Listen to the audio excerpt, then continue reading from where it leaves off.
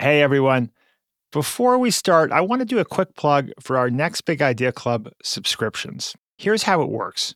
We send you the two best nonfiction books each quarter, 8 per year, selected by our curators. You might have heard of them: Malcolm Gladwell, Adam Grant, Susan Cain, and Daniel Pink. They work with us to pick the best new books, and then we deliver them to you in a box or as ebooks, along with reading guides, e-courses, and other goodies.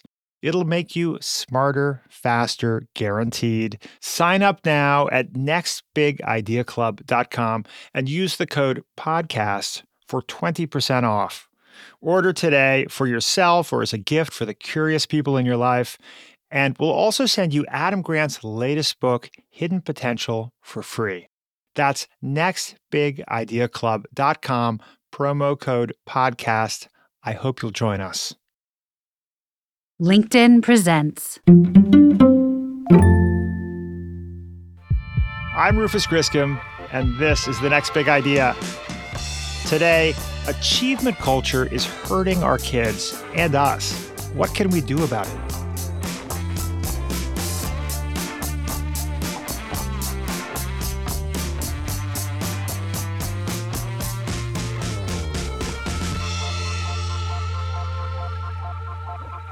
You've probably heard some of the dire news recently about the mental health of American teenagers. According to the CDC, the share of teenagers who report experiencing, quote, persistent feelings of sadness and hopelessness has nearly doubled in the last decade. And the percentage of teens who say they're seriously considering suicide has also risen dramatically. For any parent or friend of a parent or young person listening, these numbers are frightening, to say the least. But there's another piece to this story, an anomaly in the data that hasn't been as widely reported. Teens everywhere are suffering from anxiety, depression, and substance abuse, but it turns out kids at high-achieving schools are struggling at much higher rates. This hits close to home for me. My kids are growing up in this world. It may strike close to home for many of you as well. The dynamics at play here are not foreign to me. I was stressed in high school and disaffected. My intellectual curiosity was very nearly extinguished by the culture of grade obsession. I remember at one point when my grades were flagging, my parents offered me cash for every A on my report card. This, though well-intentioned, had the effect of instantly collapsing whatever personal pride I took in my work at the time. The more external pressure was applied to me to perform, the less interested in school I became. I had an attitude problem until I got to college, where all of a sudden learning was reframed as something I was doing for fun. And then learning became a joy. It has been ever since. Now, with 3 teenage boys, I'm on the other side. I'm the one trying to figure out how can I best support and empower my kids without unduly stressing them out in a world that has become ever more competitive. This question invites many others. Why has school become increasingly stressful for American teens? Are we parents the problem? Is this connected to the broader dissatisfaction and stress among American adults?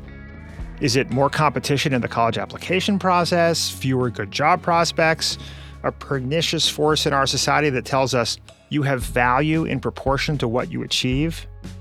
While I'm at it, why do we educate humans as we do, force-feeding our kids knowledge, assessing their potential based on 4 years of high school performance, when they're wired to only care about socializing, then putting a stamp on their foreheads in the form of the college they attend, indicating supposedly how smart they are, and then when they're in their 20s, when they really become curious, we tell them, oh, your education is now over, all that matters now is contributing to the bottom line. Why is this so? How can we make it better? And how will new technology, specifically artificial intelligence, help us change these dynamics? That is the topic of today's show with 2 very special guests, New York Times bestselling author Jennifer Wallace and Yale Law School professor Daniel Markovits. Our conversation was recorded in front of a live audience in New York City earlier this month. When the event ended, one stranger after another came up to me and said how much our talk had opened their eyes, challenged their views on parenting. Clearly, we're all worried about our kids, about ourselves for that matter, about society at large. and we're all looking for answers. I hope you'll come away from this episode feeling like you're not alone and like there are things we can do together to dismantle the achievement culture that has us in its clutches.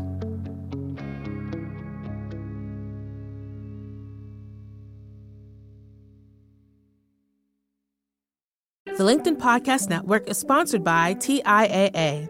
TIAA makes you a retirement promise, a promise of a guaranteed retirement paycheck for life. Learn more at TIAA.org/promises pay off.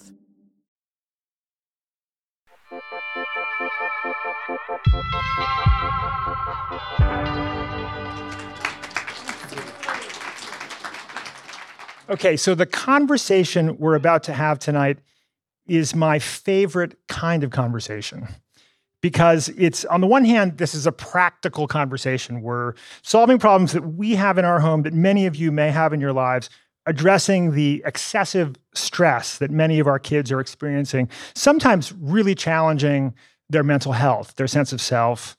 And it's also a conversation that I think will be deeply interesting because we want to understand more broadly how we got here, what the technological and cultural forces are that made this happen, and importantly, where they're likely to take us next.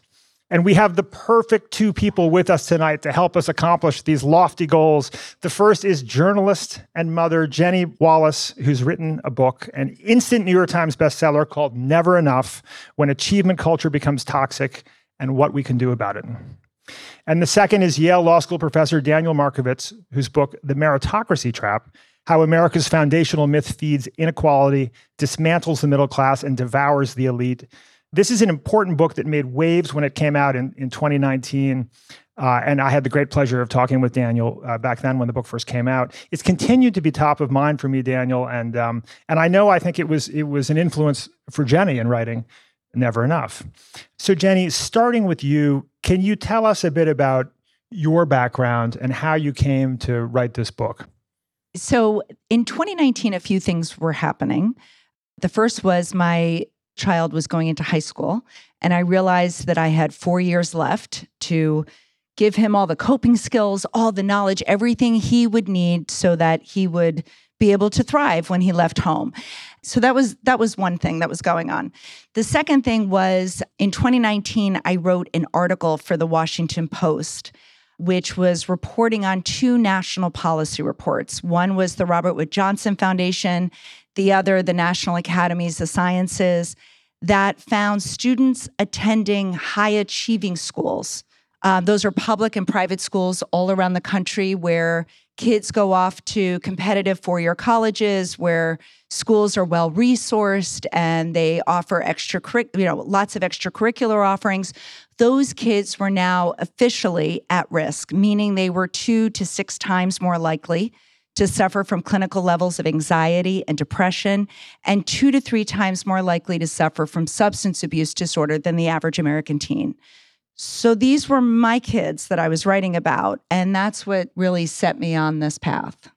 I noticed that you didn't mention that you graduated from Harvard, where you met your husband, that your kids go to competitive uptown private schools. So you have some firsthand knowledge of achievement culture. This is, you're writing about your own life to some degree, right? And what you're navigating. I am. And I think what I was noticing at the time was, when I was growing up, achievement mattered, right? I was a high achiever. I got a lot of joy from achieving. I wanted to be the heads of sports and activities and get good grades. But what I was seeing was so different with my kids is that when I was growing up, being successful, being high achieving was just one in a smattering of things that were important to my family and to the larger society. And now what I've been seeing in my research and in my own home is how easily a child's sense of self can become wrapped up in their achievements, where they feel like they only matter when. And so while I was a high achiever, it didn't define me or my life the way it seems to so many kids today.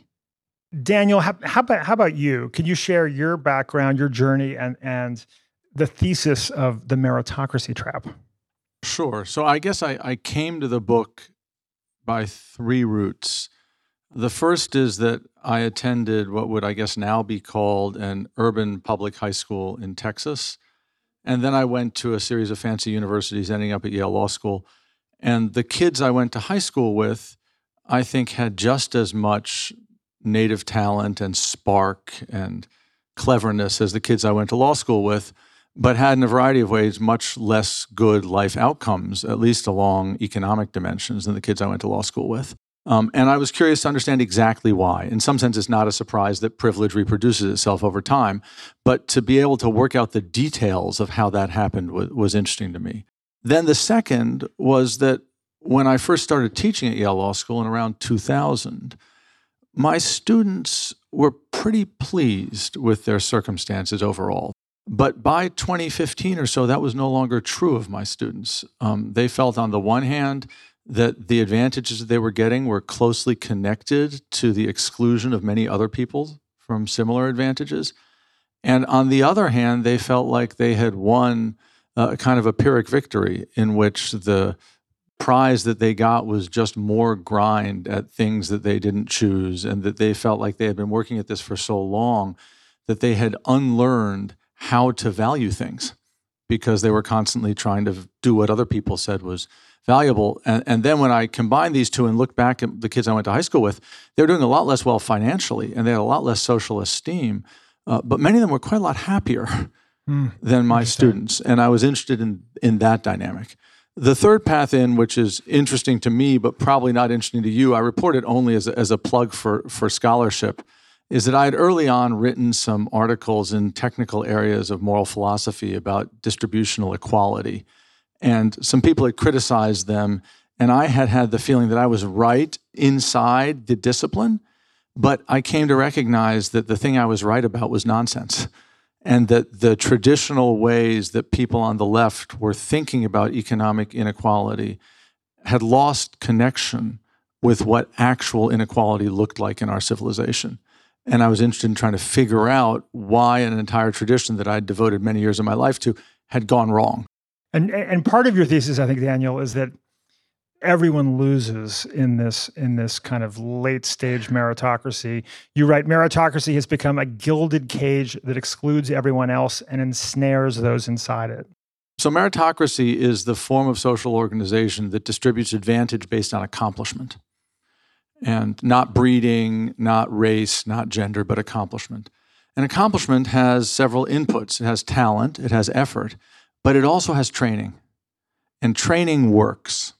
And early on in our meritocracy, it was replacing a system that distributed advantage based on breeding, on race, on gender. And the old elite was, to be blunt, not very hardworking and not very smart. And so when you made advantage turn on accomplishment, a whole new elite came up. But the new elite was very smart and had an unmatched capacity and an endless taste for training its children. And the consequence of this is that now meritocracy, because training is so important, is the principal axis of inequality of opportunity in our society. So that's how the middle class gets excluded. And at the same time, training is not fun for the trained. The rich kids spend their whole life, and this is the thing that your book documents so brilliantly, being poked, prodded, having as much training squeezed into them as they can hold. And that's another way of destroying a life. And that's the sense in which the system that we've built actually benefits nobody. One question that might be on the minds of some listeners is this really new? How new is this? Because I will say that I experienced a pressure cooker high school. A lot of the characteristics that you describe in your book, Jenny, were present in my high school experience. What evidence is there that the experience that our kids are having today is fundamentally different from prior generations? Over the last several decades, there have been several studies done that have looked at how students today are facing pressures of needing to be perfect. There were economists that have looked at this over time. Why is the bar always improving and getting higher and higher and higher? And, there are a few reasons, but the one that really resonates with me is what I call, in the book, the economic story. So when I was growing up in the 70s and 80s, life was generally more affordable. Housing, healthcare, higher education, everyday items like food were more affordable, there was slack in the system. So a parent like mine could be relatively assured that even with some setbacks, even with some bad grades, that their children would most likely be able to replicate their childhoods, if not do even better than their own parents did. That's always been the American dream, to do even better than your parents. But modern parents today are looking at a very different economic picture. We are seeing the first generation, the millennials, who are not doing as well as their parents. Modern parents are absorbing macroeconomic forces like globalization, the crush of the middle class, the steep inequity that's been ushered in. And so, I think what's different today than when we were growing up is that modern parents, whether we're aware of it or not, are really betting big that early childhood success, getting our kids into a quote unquote good school, will act as a kind of life vest in a sea of economic uncertainty. We don't know what half the jobs are going to be when our kids are out on the scene. So it's always been the job of a parent to prepare a child for the future, right? That's our job. But never has the future felt so fraught and uncertain. And so I think a lot of parents are hoping that life vest of a college will keep them afloat in a sea of economic uncertainty. But what we are seeing, and what I found in my reporting, is that life vest is drowning too many of the kids we're trying to protect.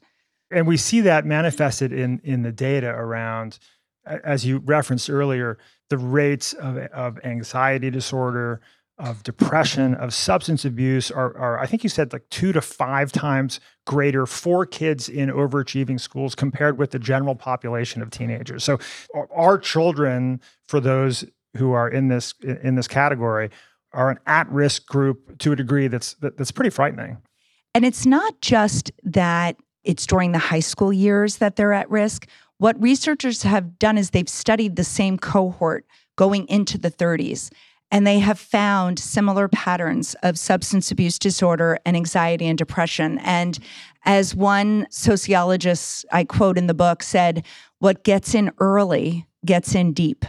This is not to say, of course, that we can't reset, that we can't change our ways, we can't repair, but it gets in deep. To put a little color on it, your description of Molly and her homework and athletics ritual really stuck with me. Do you want to share that detail? Oh my gosh, Molly was one of the early interviews that I conducted for the book, and she self-identified as a healthy achiever, she told me. She when I met her, I asked her, about her sleep, what time she went to bed at night. She said, well, I'm not like my friends who go to bed at 3 a.m. or wake up at 3 a.m. to finish their homework. She said, I really am not a night person. So I go to bed at midnight and I wake up at 5 sometimes to do, the finishing touches on a paper or study for a test. And when I asked her how, as a varsity athlete, she was able to, maintain her stamina on 5 hours of sleep, she answered me without any irony. And she said, oh, those days I run the laps in practice with my eyes closed. And that, I thought, was a real devastating metaphor for our children growing up today, running in laps and running races that they haven't necessarily signed up to run. And we, as their parents, have put them in this race. And I'm guilty of it as well with my 3 kids. Of course, many parents in these communities are suffering as well. Daniel, you teach students at Yale Law School. Presumably, many of them go on to become partners in New York law firms where 7-figure salaries are not uncommon, making it possible to join the middle class of private school New York. Do you think these wildly successful attorneys are happy by and large? There's a complication here. Many of them are working hours that make them subjectively unhappy. And there is actually now systematic data in which, particularly in law firms, lawyers are surveyed and asked if you had a choice next year between the same hours as this year at the same pay, fewer hours at less pay, or more hours at more pay, which would you choose? And north of 3/4 of them choose fewer hours at less pay. So there's a sense in which that suggests that they're not getting the combination of income and work that they want. And in that sense, they're frustrated and unhappy. I think more important, actually, than the subjective question is, are their lives going well? That is to say, are they devoting their energies to activities that they reasonably think are meaningful, that are producing valuable relationships, valuable outcomes for them? Are they promoting causes that they believe in? Are they engaging in tasks that they think are rewarding with reason, and so on? And there, the answer increasingly is no. Many of them are working at tasks that are simply spinning an extractive economy in faster cycles. And it's not just lawyers, and it goes to a deep question about what achievement involves. And Jenny, some of the things you're writing about pick this up too, including the athletics analogy. So one thing I encourage all of you to do, you can go online and you can see a side-by-side video of the gold medal winning vault in the women's Olympic gymnastics in sometime in the 1950s and sometime in the 2000 aughts. And the woman who wins the gold in the post-2000 vault, before she hits the pommel house, has done 11 twists that are more difficult and more sophisticated than the twist that the 1950s winning woman did as her whole event. Now, the question is, who has achieved more? There's one sense, in a superiority-based competitive culture, the answer is obviously the post-2000 winner. But it turns out that post-2000 gymnastics is a form of abuse for the people who participate in it. Yeah. Because in order to achieve the post-2000 vault, you have to deform your body, starve yourself, injure yourself. You're not going to be a healthy person in your 50s or 60s. And moreover, gymnastics as a sport on the 50s model is something that unites spectators and performers so that we can all imagine that we are participating together in a communal form of human excellence. And gymnastics on the post-2000 model is something that separates spectators from performers. We aren't gymnasts in the sense in which Olympic athletes are gymnasts today. They have a completely different outlook, worldview, body shape, everything. It's not at all clear that the modern version is more excellent. I suspect it is much less excellent. And part of the interesting thing about the phenomenon, the economy and the society that we've built is you have these structural forces that drive us all to extremes of performance in order to outcompete one another, but in races that, if we step back and think about them, don't actually have any human value to the running. And that's something we need to figure out structurally, how to redesign our economic and social systems to remove those pressures so that we can do what's worthwhile. Can I jump in a little bit on this? Yeah. I think I love your example of the 1950s. I think what you're talking about, if I were to just zoom really far out, is the definition of success. I'm very ambitious, but I am ambitious for so much more than my work. And I want my kids to be ambitious for so much more than their work. I want them to be ambitious in their relationships, to have good marriages, to have good friendships, to have hobbies, to have days where they have joy, where they find joy in everyday things. So one of the things that I didn't realize when I was researching this book is a lot of our well-being and mental health is linked to our values. And so researchers who study values, I'm going to really oversimplify this, but find we all have roughly a dozen or so core values inside all of us. Researchers split it up to extrinsic values and intrinsic values. Extrinsic values are things like career success for status or for money, driving a nice car, living in a big house. Those are extrinsic values. Intrinsic values are things like being a good friend, being good to the environment, being a kind person, a good citizen, spiritual growth. So we all have these core values, but depending on our environment, certain values are activated more than others. And the reason this is important is because values are a zero-sum game.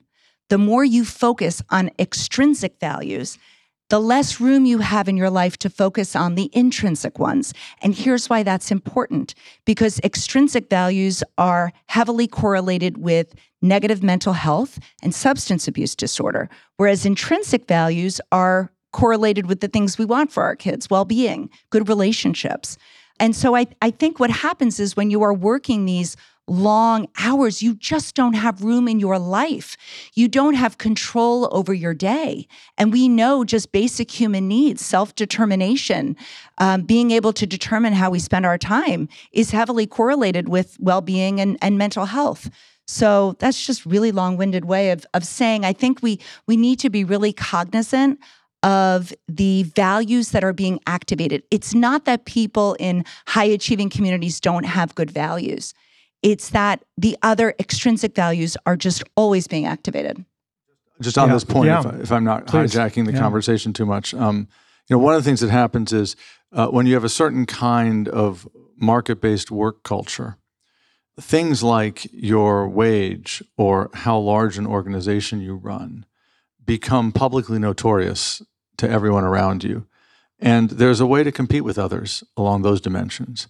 But things like whether you are a good spouse, a good parent, a good child, loyal to your friends, don't produce this kind of publicity and don't get support from the social structures that you're involved in. And so all the pressure is in favor of things that probably for most people, especially once you have a certain baseline of material success, don't actually make you better off. And it's hard to see that and remember that. Actually, just on Tuesday, it's just the time when law students are starting to look for summer jobs. And so my first-year students were asking me for advice about how they should think about their summer jobs. And my first piece of advice was that they need to remember that from now on, all their greatest failures will be personal rather than professional. And that they should focus on avoiding personal failures. Yeah. And their professional lives are going to go a little better or a little worse, but once they're at Yale Law School, their professional lives are going to go fine. Many more of them will get divorced than fail to make partner. And if you put the point that way and ask, where shall I allocate my efforts? It seems like it's worse for you to get divorced than to fail to make partner. Yeah. And yet that's not the way the system that they live in pushes them to think about their lives. And it may be harder to stay married when you're working 80 hours a week. And you describe, Daniel, the elite as a new class of exploited labor. And we think of bankers' hours used to be 10 to 3, and we used to think of the rich guy is fat with a cigar, right? And now the wealthy are extremely fit, frenetic, working more hours than the less wealthy, I believe. I mean, this is the deepest, I think, structural force that's facing all of us. For most of human history, the greatest asset in the world was land. That's what wealth was. It was to own land. And then wealth became to own machines, factories, and briefly it became to own financial capital. Today, the greatest asset in the world is human capital, the skill and training of free workers. And by my count today, for example, the richest 1% of U.S. Americans owe 3/4 of their income to selling their own labor. My guess is most people in this room owe a whole bunch of their income in one way or another to selling their own labor. The richest 0.1% owe 2/3 of their income to selling their own labor. By comparison, in 1920, the richest 1% owned about 1/6 of their income to selling their labor. Now, if you own a farm or land or an estate, your wealth makes you free because you can mix your wealth with someone else's labor and extract the surplus as rents and devote your time to whatever it is you want to do. But if you own your own human capital, the only way you can extract income from your wealth is by mixing it with your own labor and by devoting your labor to whatever the market will pay for. And so whereas for previous elites, their wealth made them free, for this elite, wealth ties you to long hours at tasks that you can't choose. And in a very literal sense, what's happened is that Marx's analysis of alienated and exploited labor has just moved up the class structure. And alienated and exploited labor, which Marx thought resided in the proletariat, now resides in the elite. Now, I'd love to take a pause here and ask a broader question. Should we care about the suffering of rich people? This is something that I'm sure, as you were writing your book, Jenny, occurred to you because you're writing a book about, these overprivileged kids and their suffering. How do you answer that question? So I asked that exact same question to the leading researcher, Sunya Luther, whose research is throughout my book. And she slammed her hand on the table, which she did a couple of times in my book, you'll read. And she said, a child in pain is a child in pain, and neither chooses the circumstances. And pain and empathy and sympathy is not zero sum. You can care about all of these kids. And so she put me in my place. And I'll be honest with you, when I traveled around the country, I saw real suffering. I saw real pain. I met with families who had lost a loved one to suicide because of the pressure. I saw the pain that really ravaged those families and the deep regret of parents. So if anyone were to say those kids and those families are not in pain, they need to spend 10 minutes talking to them and they will see real pain. And to complete the picture, the children of factory workers are experiencing a different form of pain, which is that they have no access to, they're not even invited to this party, right? They have no access to the economic opportunities that are available to the wealthy, and they're blamed for it, right? They A, have no opportunities, and B, it's their fault because they didn't measure up to a test that they can't possibly compete on. So on this point, one point is, and this is what Jenny has just said, there's political caring and then there's existential caring. And I don't know that the excluded middle class has much reason to care about what we're describing. But existentially, everybody's person's life is their only life, and suffering is suffering. In addition, though, as you've pointed out, Rufus, the flip side of the pressure on the elite is the exclusion of the rest of society, and not just the material exclusion, but the imaginative insult that's added to it. In a race hierarchy, if you don't measure up, it's because you're being discriminated against. In a meritocracy, if you don't measure up, it's because you're not good enough. And so there's a moral insult added to the economic injury of exclusion, which makes the exclusion much more harmful for those who are excluded. So that's another reason to care. A final reason to care, and this goes back to something I said right at the beginning, the United States right now has produced as great a concentration of wealth in as narrow an elite as was experienced by Rome at the height of its empire. That's how concentrated privilege is in our civilization right now. And if you look all across human history, across all of space and time, there are only 1.5 instances in which a society has concentrated economic privilege and power in as narrow an elite as we have done now, and that has not been unwound by either losing to a foreign foe in war or through a domestic revolution. And so unwinding concentrated economic privilege is incredibly hard to do. And one reason to care about the elite is that if the elite can be persuaded that this system is not in its interest, that increases our chances of developing a politics that can unwind it without a catastrophic unwinding.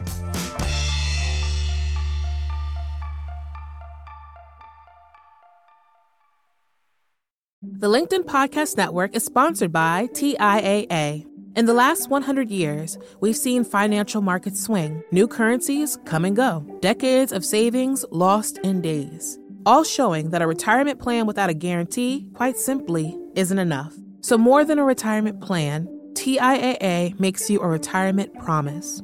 A promise of a guaranteed retirement paycheck for life. A promise that pays off. Learn more at TIAA.org/promisespayoff.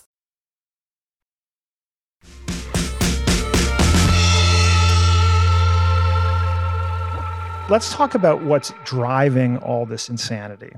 When we think about, even having written this book, Jenny, saying like, I am part of this process, I am guilty of some of this, pressuring of my children. When we think about the variables that have driven this, right? The first and most obvious that comes to mind is status, right? Is that our children, their academic performance has become one of the very most important ways in which we are judged and our status is assessed. And status is clearly this deep, primal human drive. We all want to be valued by our peers in society. Jenny, you quote in the book Loretta Bruning, who wrote a book called I, Mammal. She says, if you fill a room with people who are anti-status, they will create a social hierarchy based on how anti-status they are. Well, that really nails it. So I want to really challenge us to be really honest about our own experience with status and how it drives a lot of the behavior of parents and by extension, our kids. Yeah, I mean, I think, it's a fact of life. It's an uncomfortable truth that status matters to our brains. That when we are, when we see a status ascent, meaning our kid gets into a good college or they do well in a tournament, we get rewarded with a pleasant neurochemical cocktail in our brain. And also, by the way, a status descent, when we see our kids fail or get rejected or aren't invited to the party, our brains also release a very painful neurochemical compound that forces us to take notice because it was a signal through evolution that, wow, there's something going on that's threatening you. And you better pay attention. You better change what you're doing. You better pay attention to this. So, the status that I see in modern parenting today is something Melissa Milkey writes about. She's a researcher in Canada. She talks about status safeguarding. So modern parents are told, you guys are intensive parents, helicopter parents, you're ruining your kids. What Milkey's research has found actually is that intensive parenting is really this idea of weaving individualized safety nets for each one of our kids because we are sensing fewer and fewer guarantees for our children. And we are also primed with not wanting them to drop in status. So what is intensive parenting? And I think about it this way when I find myself, intensively parenting. I think of myself as status safeguarding. I'm just putting these safety nets in place because I can't trust our government and our society to really be the safety net for my kids. So this is a very long way of saying status matters, but it doesn't matter in the way that we think it does. And just one last thing I will say to people is you're going to notice those status pleasant and painful feelings. And what I want you to think about is that in modern times, it's a false smoke alarm. So they call it the smoke alarm principle, meaning that, your kid doesn't do well in a soccer game, you get that painful brain, that neurochemical release. What you can say to yourself is, oh, that's just a bagel burning. I'm not actually being threatened. My life is not actually being threatened. So our modern lives have not, our evolutionary wiring has not caught up to modern times. So a lot of our stress, our status, anxiety is based on these evolutionary roots that can really take us in wrong directions if we're not aware of it, if we don't question the status within us.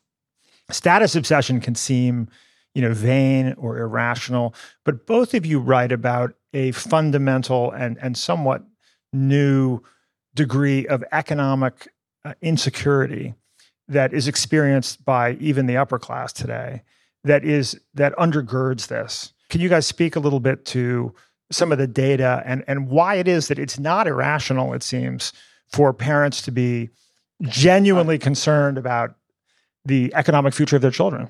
If you look at children who are less wealthy than their parents, the cohort that was born in the 40s and 50s, almost everybody ended up wealthier than their parents. The cohort that was born in the 80s and 90s, many, many people are now less well-to-do than their parents. But what's striking is that the extent of the drop-off in the odds of doing better than your parents is smallest for the poor and the very rich. So the poor and the very rich also are less likely to out-earn their parents than the poor and the very rich were in 1940, but only a little less likely. It's the broad middle class that has the biggest decline in its odds of out-earning its parents. And that's because what's happened is, for one thing, growth has just slowed, and that's why everybody is less likely to out-earn their parents. But at the same time as growth has slowed civilization-wide, the dispersion of growth has increased enormously. And so wages have actually gone up at the bottom of the distribution. The poverty rate is lower than it was at the middle of last century, but they've gone up a huge amount at the top of the distribution. And the people who are systematically being excluded are the broad middle class. And the broad middle class reaches up increasingly into the 80th percentile of the income distribution or something like that. So these are people who in some comparative sense at this moment are doing pretty well. But these are many of the same people who are at the biggest risk of doing much, much worse in the future. And that's where a lot of this pressure comes from. Can I tell a quick story? Yeah. So there's something that I've termed the encore effect in the book, which is the particular burden of a privileged child who knows that they will likely not be able to replicate their upbringing and their parents' success. And it was really exemplified in this interview I had with a mother whose son was in 8th grade. And she was tucking him in, and he said, "Mom, if I want to be an architect, where would I live?" She was living in New York City. And she said, "Oh, honey, you could live anywhere. Everywhere needs architects." And he says, "Well, I Zillowed our apartment, and I know how much my school costs, and I Googled the average salary of an architect, and I can't give my children what you have given me. It does not take a forensic accountant to figure out how much a vacation costs, how much a car costs, what your apartment costs." And so there is this mental burden. It's a privileged burden, but it's still a burden on children. And I think going back to the values conversation, why it is so important, particularly in times like these when our children are less likely to replicate their childhoods, to really talk about what matters to you as a family. What are your real values? What do you really think of as success? Well, that's a great segue to get into the details of what we can do as parents, as individual families, as educators, as members of these communities, to increase the well-being of our kids. You say, Jenny, that you identified a category of students who were doing well despite the pressures in their environment, which you called healthy strivers. What makes a kid a healthy striver? Yeah, so both as a journalist, but also as a mother, I wanted to know who were the kids who were doing well despite the pressures? What did their parents focus on at home? What was school like? What were their relationships like with their peers? And with the help of a researcher at Baylor, I came across a few dozen common threads that these healthy strivers had in common. Basically, it boils down to this idea that healthy strivers had a high level of what psychologists call mattering. They felt valued for who they were deep at their core. And importantly, they were relied on to add meaningful value back to their friends, to their families, to their larger communities.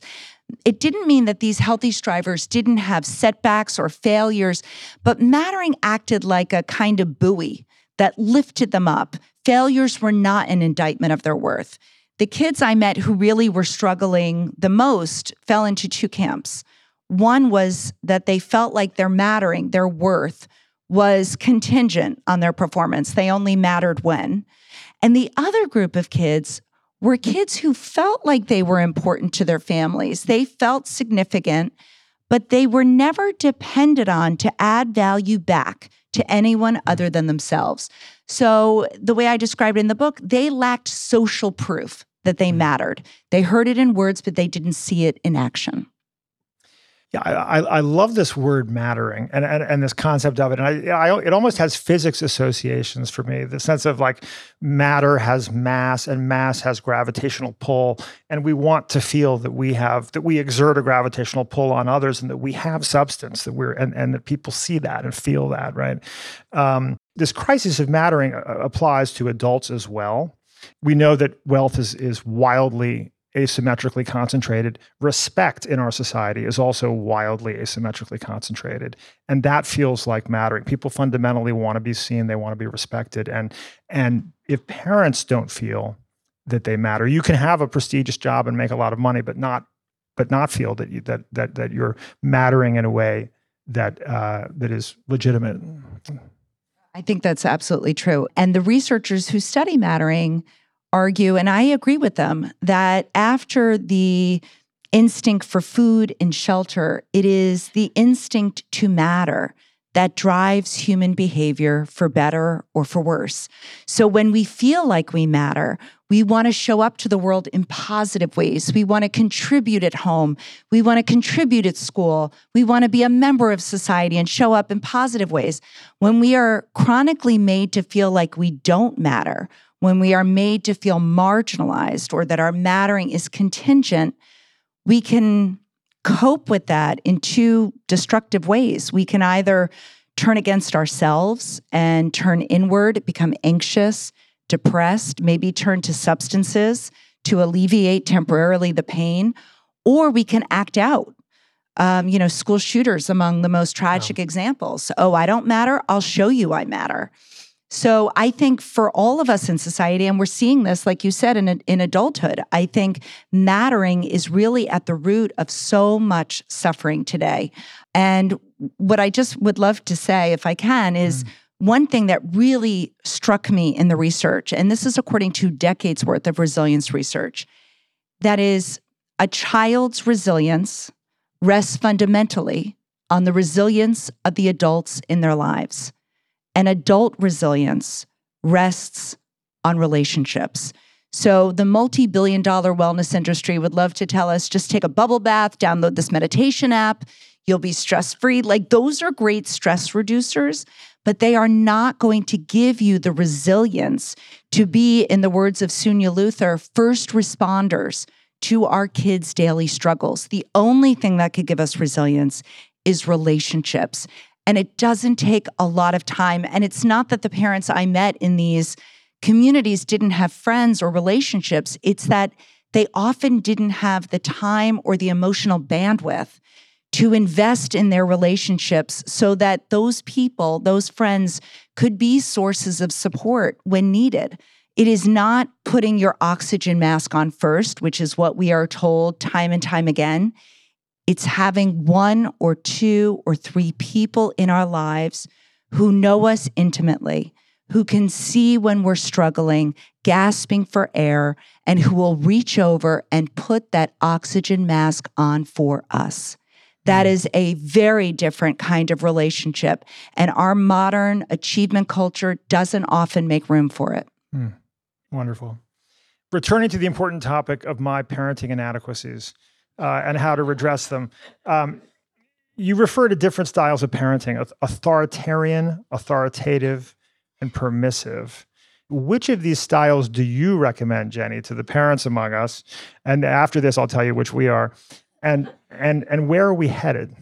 So I would say authoritative is what the psychologists will tell you is a more balanced approach to parenting. So authoritative parenting is helping to raise critical thinkers. Think of it that way, as opposed to authoritarian, which is do as I say, because I'm telling you to do that, or permissive, which is do whatever you want to do. When researchers look at mental health outcomes with kids, it's kids with authoritative parents who generally do well on average. And those are the kids who parents are investing a lot of time and a lot of bandwidth and a lot of energy convincing them to do things as opposed to telling them to do things. But the effort is to maintain a deep relationship with our child, to be that adult that they can turn to and talk to and not be afraid of, and also to be that adult, that sort of steady presence in their lives that maybe permissive parents aren't as much. So authoritative parenting, I think, is where the research really winds up the sweet spot. Well, this is bad news for our household, because I think we're a little closer to permissive, although we somewhere in between. When you were speaking earlier about the importance of intrinsic motivation, I'm very conflicted on this question, which is it does seem that there's a trade-off between, on the one hand, there's this view that discipline can precede passion, right? That you can develop passion for playing the violin only after you've learned to play the violin, which requires a certain amount of authoritative encouragement.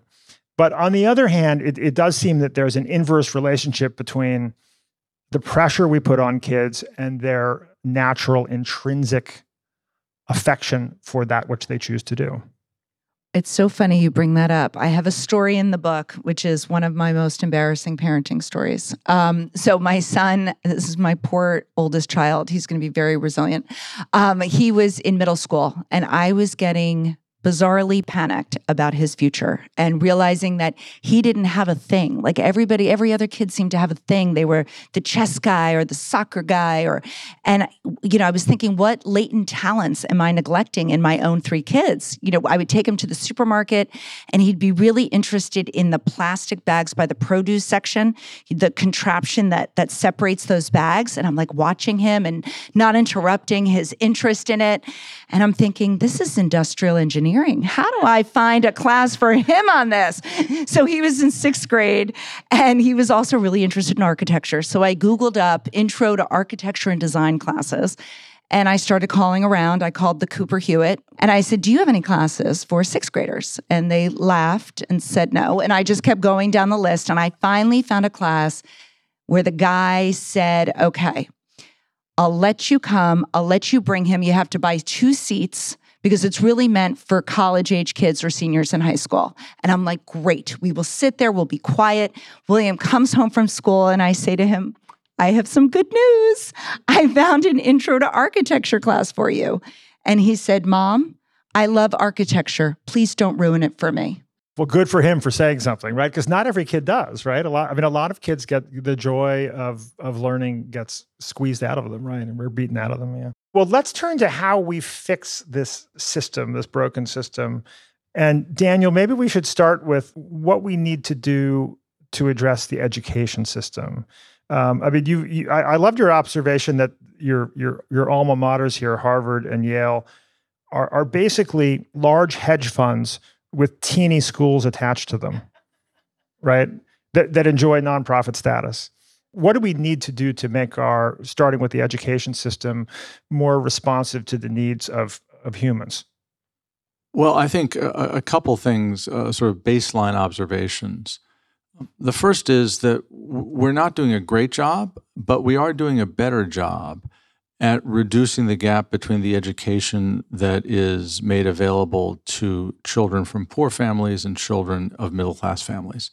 That there have been a variety of policy changes, some constitutional litigation in certain states, some funding changes that have brought the poorest schools nearer to the average school. Still worse, and the gap is still bigger in the United States than in other rich countries, but less bad than it was 30 or 40 years ago. But at the same time, the gap, for example, in a typical high school between what a middle-class high school invests per child per year in the United States and what a poor high school invests is about $4,000 a year. Whereas the gap between what a typical middle-class high school invests in a child and what the top 20 private schools invest is $60,000 a year. So the rich middle-class gap is 15 times bigger than the middle-class poor gap. And this is in a world in which the richest workers, who are overwhelmingly the graduates of these elite schools, are capturing almost all the income gains. And notice this is important because the strategy that society has tried to use to reduce the middle-class poor gap cannot work to reduce the middle-class rich gap. The strategy has been to invest more in poor schools. But we are not rich enough as a society to give every middle-class child a $75,000 a year education. We can't do it. And in that sense, education is like healthcare. We're not rich enough as a society to give everybody what the richest people buy for themselves if they're allowed to buy as much as they want. And that means there has to be rationing at the top. So we have to find a way to ration the educational expenditures that the richest parents can devote to their own children. There are ways to do that. I think the most natural way to do it is to take away the not-for-profit status of elite private educational institutions, not just universities, but high schools, middle schools, kindergartens, preschools, and this is a little harder to do legally, also public school districts that are effectively private schools because they're local and paid by real estate taxes in places like Scarsdale where all the houses are expensive. And unless these institutions admit many, many more kids from outside of the elite, and the only way they can admit enough more kids from outside the elite is by massively increasing their enrollments. Now, that is different from what elite schools are trying to do now. What elite schools are trying to do now is they're trying prayerfully to find deserving outsiders to admit while retaining their exclusivity. And that strategy cannot work. There aren't enough outsiders who can meet their thresholds, and it produces a zero-sum competition between the rich and the rest for places. Whereas massively increasing enrollments benefits everybody who's now excluded from the elite. And also, and Jenny, for the reasons that you give, it actually benefits the elite by dramatically reducing the competition to get into these places and reducing the difference between getting to go to Princeton and getting to go to Rutgers. And that is good for the rich. So this is a very particular instance of the principle we talked about earlier, that if we can persuade elites that the current system is not serving their interests, then that makes political change possible that otherwise wouldn't be possible. And this is just an example of that. And how is it going persuading elites that it's not working for them? I think Right. convincing the elites to lose the nonprofit status of their schools is not going to be easy. So my own university is ruthless in protecting its tax exemption and not-for-profit status. But here are two things that are also true. First, it is increasing its enrollments. And a bunch of elite universities are beginning to do this. And partly that's because they're beginning to see that sustaining their social legitimacy depends on serving more people from more kinds of backgrounds. Roughly speaking, half of Americans now think colleges and universities are bad for the country. Roughly 2/3 of Republicans think that. Wow. This is not a situation that the richest universities can survive in a democracy for very long. And certainly the future can't look like the past. If you do a back-of-the-envelope calculation, there are people I know in the audience who are in finance. So think about this for a moment. Project out the growth of the 10 largest university endowments in America using the growth rate that those endowments have enjoyed for the past 30 years, and just project it 150 years into the future. And then project out U.S. household wealth using the growth rate that U.S. household wealth has enjoyed for the past 30 years. And if you do those two things, what you will see is that by roughly 2250, the 10 richest universities in America will own 100% of America. and that is not going to happen. And so the interesting question, if you're running one of these universities, is how will it not happen?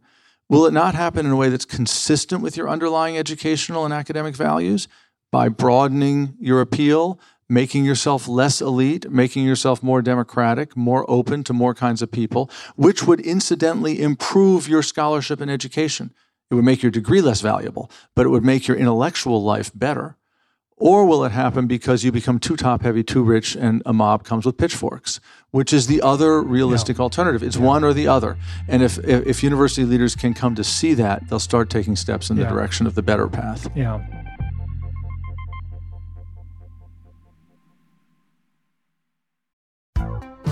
Hi, I'm Tomer Cohen, LinkedIn's Chief Product Officer. On my podcast, Building One, we dive deep into what it takes to build great products. Recently, we had Zach Perret, the CEO of Plaid, and he shared about his struggles building a financial app for consumers and how he was able to turn it all around with a critical pivot. Take a listen. I personally couldn't resonate as much with the consumer set that we were trying to reach. I just didn't have that level of empathy. When we made the shift to building a B2B product, though, I was building the product that I wanted. My co-founder and I were creating the product that we wanted ourselves, and we had so much empathy for what that product was. Such a great insight. In that sense, we got lucky because we were creating a thing for ourselves. And then the people that we were talking to also had the same problems we did. They were fintech developers. We'd been a fintech developer. We'd been trying to build a fintech product for a year. And so we had such deep empathy. We had such a clear ability to... If you want to hear more of Zach Perret's story and the lessons that follow, listen and subscribe to my podcast, Building One.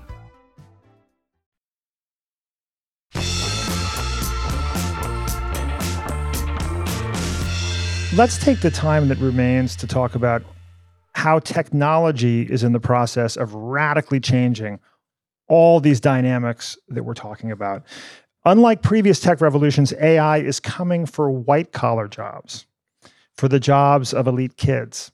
A recent Goldman Sachs report concluded that 1/4 of current work tasks could be automated by AI, but 44% of legal jobs, 35% of business and financial operations, 29% of computer and mathematical, 28% of healthcare practitioners, even 27% of farming, fishing, and forestry. There's nowhere to go. Daniel, legal jobs are at the top of the list. How is this likely to change how we educate our kids? So I think the first thing one has to form is a view about what this technology is and what it's like. And just to put my cards on the table, my view is that ChatGPT is a very sophisticated way of gathering, organizing, and connecting data. But it is not anything like general intelligence, and it never will be. And if you believe it is like general intelligence, then you're in a very different world, because then you're worried about apocalyptic outcomes. And so I am not worried about that, but I am worried about the labor market disruptions.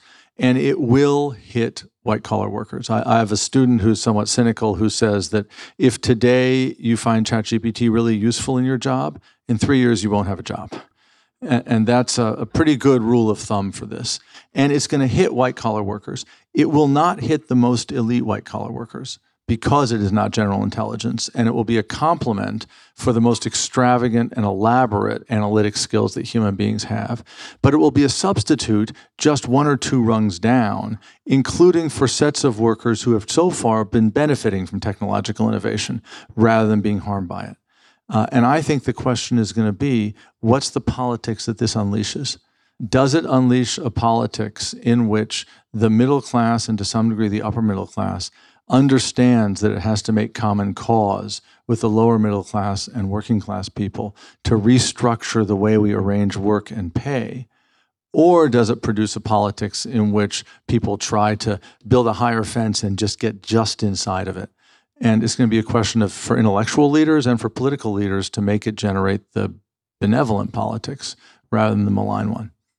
It seems that there are many inside the industry who believe it's likely to be an equalizing force. Now we can disagree with them, but if you consider that, like, most of us have an iPhone in this room that is just as powerful as the iPhone owned by the President of the United States and the CEO of Apple. And GPT-4 is available for $20 a month. And I think there's a view among many that we're likely to see relatively inexpensive and democratized distribution of this kind of, that intelligence is becoming a commodity, which is going to be a meaningful change. The ability for every child to have an AI tutor that is like having Socrates or something as a tutor 2,000 years ago. It feels a lot like that could be completely transformative and more democratizing in terms of how education happens. But the implications for our kids and how they navigate school, I think, are profound. I'm actually excited by it. I think when I was researching this book, I was, even before ChatGPT came on the scene, I was touring schools that were disrupting the current sort of factory model way that we educate our kids today, where everybody has to learn the same thing at the same time, be dismissed by the bell. We rank, we sort, and that exacerbates achievement pressure. I think with AI, I think schools are going to have to adjust. And I think we're going to have to focus more on the skills that we will need in the future. Critical thinking skills, more empathy, more teamwork, collaboration, and start grading kids as some schools around the country are doing today. They are creating, I visited one school in Cleveland, a mastery school, where they were assessing students by skills. I mean, when you think about what a college degree will mean in this new learning economy, it's not that I majored in English from a certain school. It's what skills do I have? And how many times will I have to go back to school to learn new skills? So I think it is going to be a positive disruption. And I've already started to see how some schools are embracing it and incorporating real life problems into everyday curriculums. And they are energizing children in a way that is exactly what learning should be.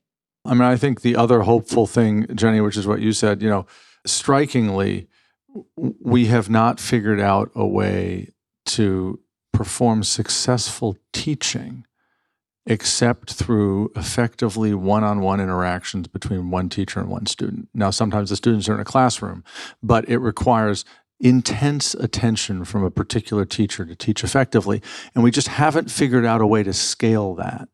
And so far, things like massively open online courses have been an almost total failure at scaling that. They turn out to be extremely helpful for already privileged, already educated people who've been taught how to learn, and not very helpful for anybody else.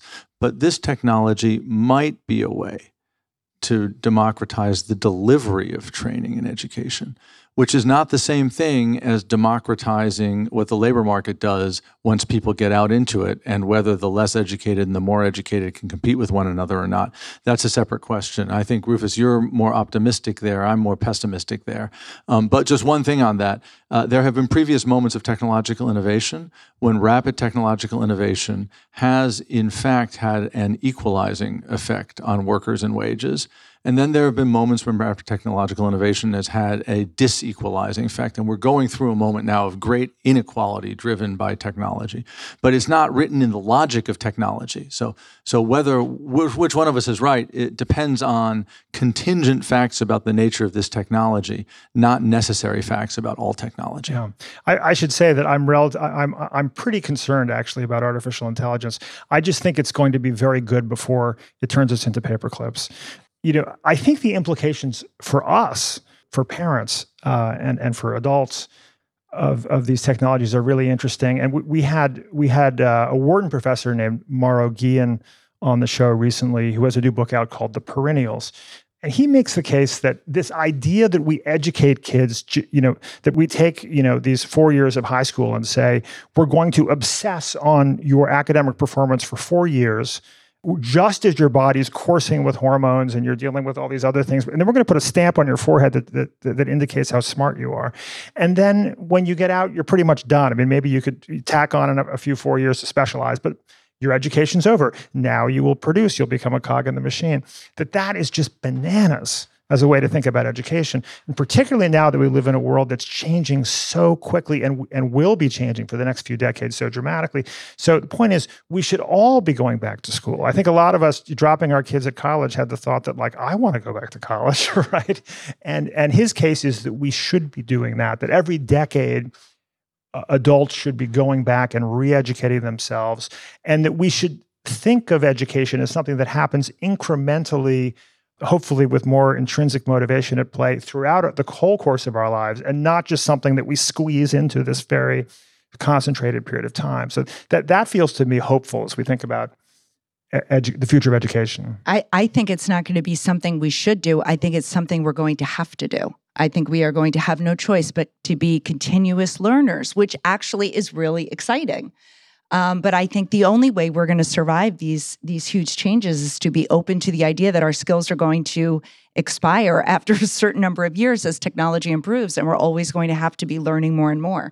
But the one thing that brings me a little bit of comfort is that I think we are going to have to focus more on mattering at work, really having people feel valued, know exactly how they are adding value to the bottom line, appreciating them more.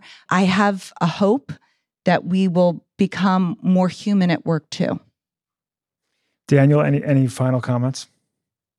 Well, I think one thing to play off of that is that there are a series of tasks that we do in our lives which are distinguished by the fact that they involve care and relationships of care for others. And one of the things about care-based tasks is that you can't value them only as a means to an end. The thing that makes them valuable is that the doing of them is themselves valuable. And that's true of care in the domestic sense of parents for children or spouses for each other or children for parents or friends. But it's also true of a series of other tasks. The task of being a teacher is a care task. The task of being a doctor is a care task. The task of being a lawyer or counselor is partly a care task. And those are tasks that, because they have their value built out of the relationship between people that they involve, can't be automated. Now, the function can be automated, but the value can't be automated. And it will be important to restructure our work life around those tasks. Well, I'm very happy to hear that my job as a father will not be subcontracted out to bots in the near future.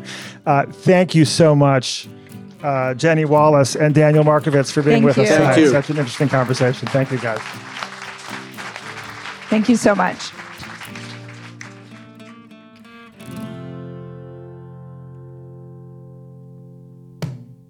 Jennifer Wallace's new book is Never Enough: When Achievement Culture Becomes Toxic and What We Can Do About It.